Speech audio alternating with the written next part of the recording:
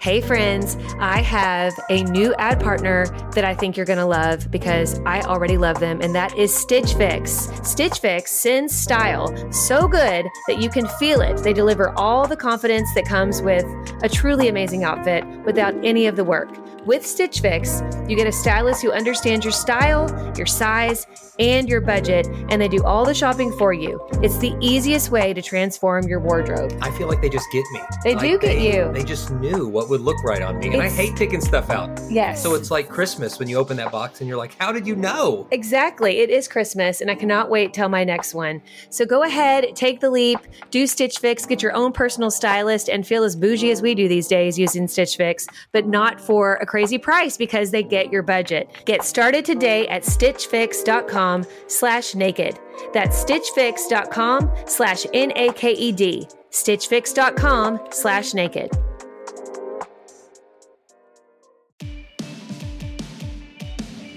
Welcome to Summer of Scripture on the Naked Marriage Podcast. For 66 days in a row, we are releasing a daily devotional episode for your marriage. And over these 66 days, we're going to pull out one scripture from each of the 66 books of the Bible and talk about how it applies to your marriage. So if you listen to every single one of these episodes, you're going to have a comprehensive understanding of God's plan for your marriage. We encourage you to listen to every one. Let's dive into today's scripture. Hey there, you guys. We are officially at the halfway point of Summer of Scripture. We're on day 33 in the book of Micah. We're so excited. And you guys, this book has a special meaning to us.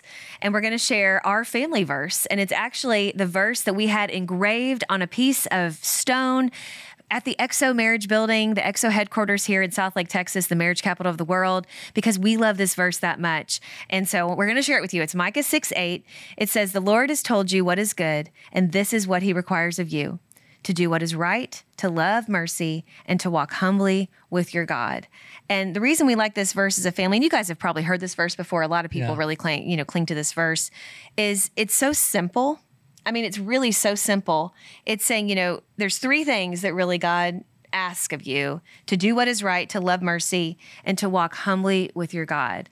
And I just think it is so simple, but it's also so profound. Don't you think so, sweetie? Yeah. Those three simple things. I mean, I do think we tend to overcomplicate life. Mm-hmm. And so I love things that just point back to the simplicity of God's plan.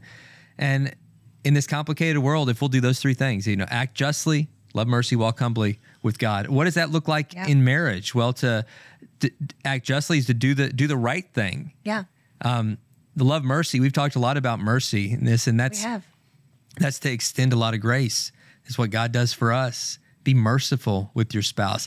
And then walk humbly. And humility is that posture of the heart that says, I don't have it all figured out. I want to keep learning.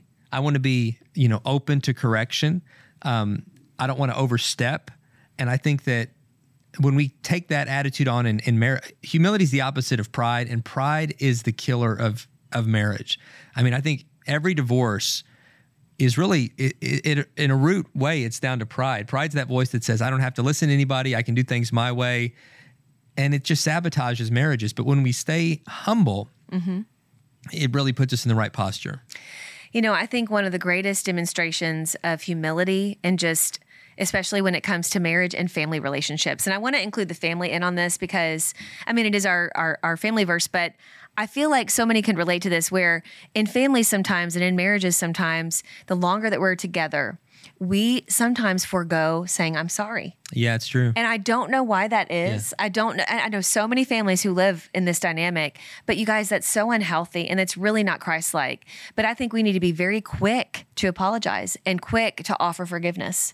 This doesn't mean you're letting somebody off the hook. We've talked about this on the podcast before, but we haven't this summer. So let's explain the difference between forgiveness and also, rebuilding trust. You want to explain? Right. Yeah. You do such a good job about that. Well, forgiveness and trust are two different things. And I think sometimes when we say, I can't forgive someone, really what we're saying is I don't trust them yet.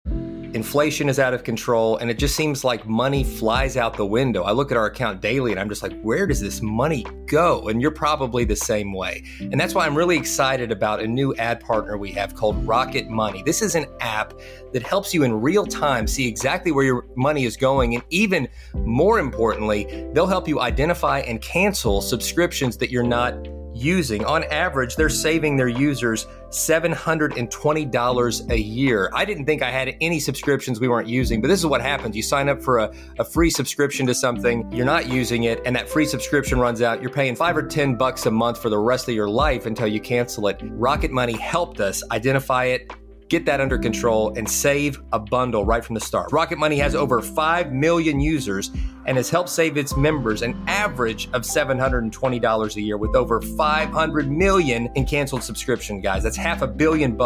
You need to get your share of that. So stop wasting money on things you don't use. Cancel your unwanted subscriptions today by going to rocketmoney.com/naked. That's rocketmoney.com/NAKED. Start saving money today.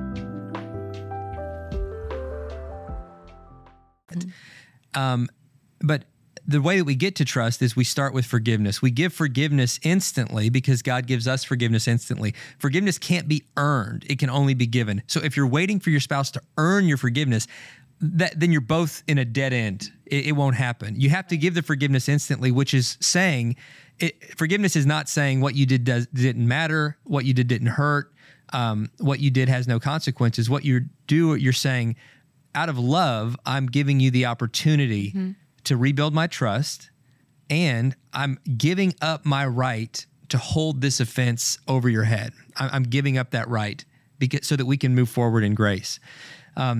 Jesus did that for us. We need to do that for each other. Now, once you've extended that forgiveness, what you have to do is you've got to fight the temptation to keep reminding them of their offense, because forgiveness means, again, you're not going to keep beating them over the head with it, and giving them the opportunity to rebuild their trust. Trust is rebuilt through consistency. That's the only way to build trust, consistency over time. Jimmy Evans has said, trust is built in drops and it's lost in buckets. We build it one drop at a time through consistent action. We can pour it out a whole bunch at once by, one breach of trust. But you forgive, that gives them the chance to start making things right. And you encourage them on that journey instead of constantly beating them up for how they're doing it. You encourage them on that journey little by little. As your heart stays tender, they'll hopefully stay on the right track, and the trust will be rebuilt. It's so good. And I think that when we all as family members operate with that kind of humility and willingness to say you're sorry, and also a willingness to forgive one another, there's so much more peace in the home. I actually heard a podcast episode recently. It's the Candace Cameron Bure podcast, where also another friend of ours, Heather McFadden, who does the Don't Mom Alone podcast, they were talking about humility and how it is defined in the Bible. You were listening to this with me. It was really profound. Such a great, profound episode. Yeah. And one thing that struck me about this conversation was they were talking about how when you look back, remember, like we've mentioned this before, but a lot of times, the Old Testament is in Hebrew, the New Testament is in Greek. And when people went to go translate it, they would try to really capture the meaning of the words, but there's not always just one English word that can really capture the Hebrew, like the full meaning of the Hebrew word. Okay. Right. And so they were saying when it comes to the Hebrew word for humility, which I can't remember what it was, is pronounced in Hebrew. But I do remember they said they found that it was kind of a two-part meaning. There was, the first part would be, what we generally think of humility, where it's kind of a laying down and a surrendering, not being a boaster, like not being boastful, not being prideful, that kind of thing. And that's the one I think we get it. We're like, you're walking humbly with God, like that it's God who gave you everything, and you're not you're not trying to control others' lives. You're a humble person. You give the glory to God.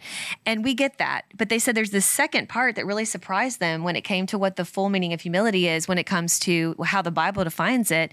And it says the second part of humility is really walking into what God has created you to be. Occupying the space. Yeah. Right. And not overstepping those boundaries, but to occupy in an active sense that space. Which is just fully live it out, to say, okay, I don't want to overstep these boundaries, but within these boundaries, God gave me these boundaries. I want to occupy it with confidence, with strength, and to know that He gave it to me.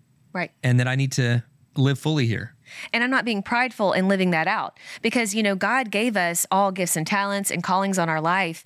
And I think that sometimes we misunderstand humility to like hanging our head, like not being proud of who God made us to be in the good kind of, I know we use the word pride negatively a lot, Right, but not having any confidence to just beat ourselves up, walk in shame. And that's not it. No. That's not it at all. Because Jesus was humble, and yet he was the most powerful, confident person who ever lived. He was God in the flesh. Yes. But that humility was a posture that he took, and where he occupied that space. Right. He did it without boasting, right, even though he had every reason in the world to boast. Well, he gave God the glory, even though he himself is part of the Trinity, but it's like God the Father getting the ultimate glory. And so I just thought that it really shifted my perspective on humility. And I'm hoping that maybe it gives you some new thoughts today. So as you guys kind of talk about today's episode, really talk about this verse and how you feel kind of your family is living this out. How are you and your spouse living this out? And how are you when it comes to your kids? Do you guys walk humbly, with God? As a family, how could you do this better? Are you also occupying that space and walking with confidence in who God made you to be? And how can you help each other do that better? And how can you help your kids do that better? And, are you living righteous lives? Is there any area of your life that isn't glorifying God? And be willing to speak into each other. But first, look at yourself. Like first ask God to reveal that to you, but then really share with your spouse what you're learning and have a good open conversation about it. So good. And do come to our XO Marriage headquarters in Southwest Texas, and you can walk the walk that has all the names engraved in stone. You can see our family stone that Ashley mentioned that has this verse engraved in it as well.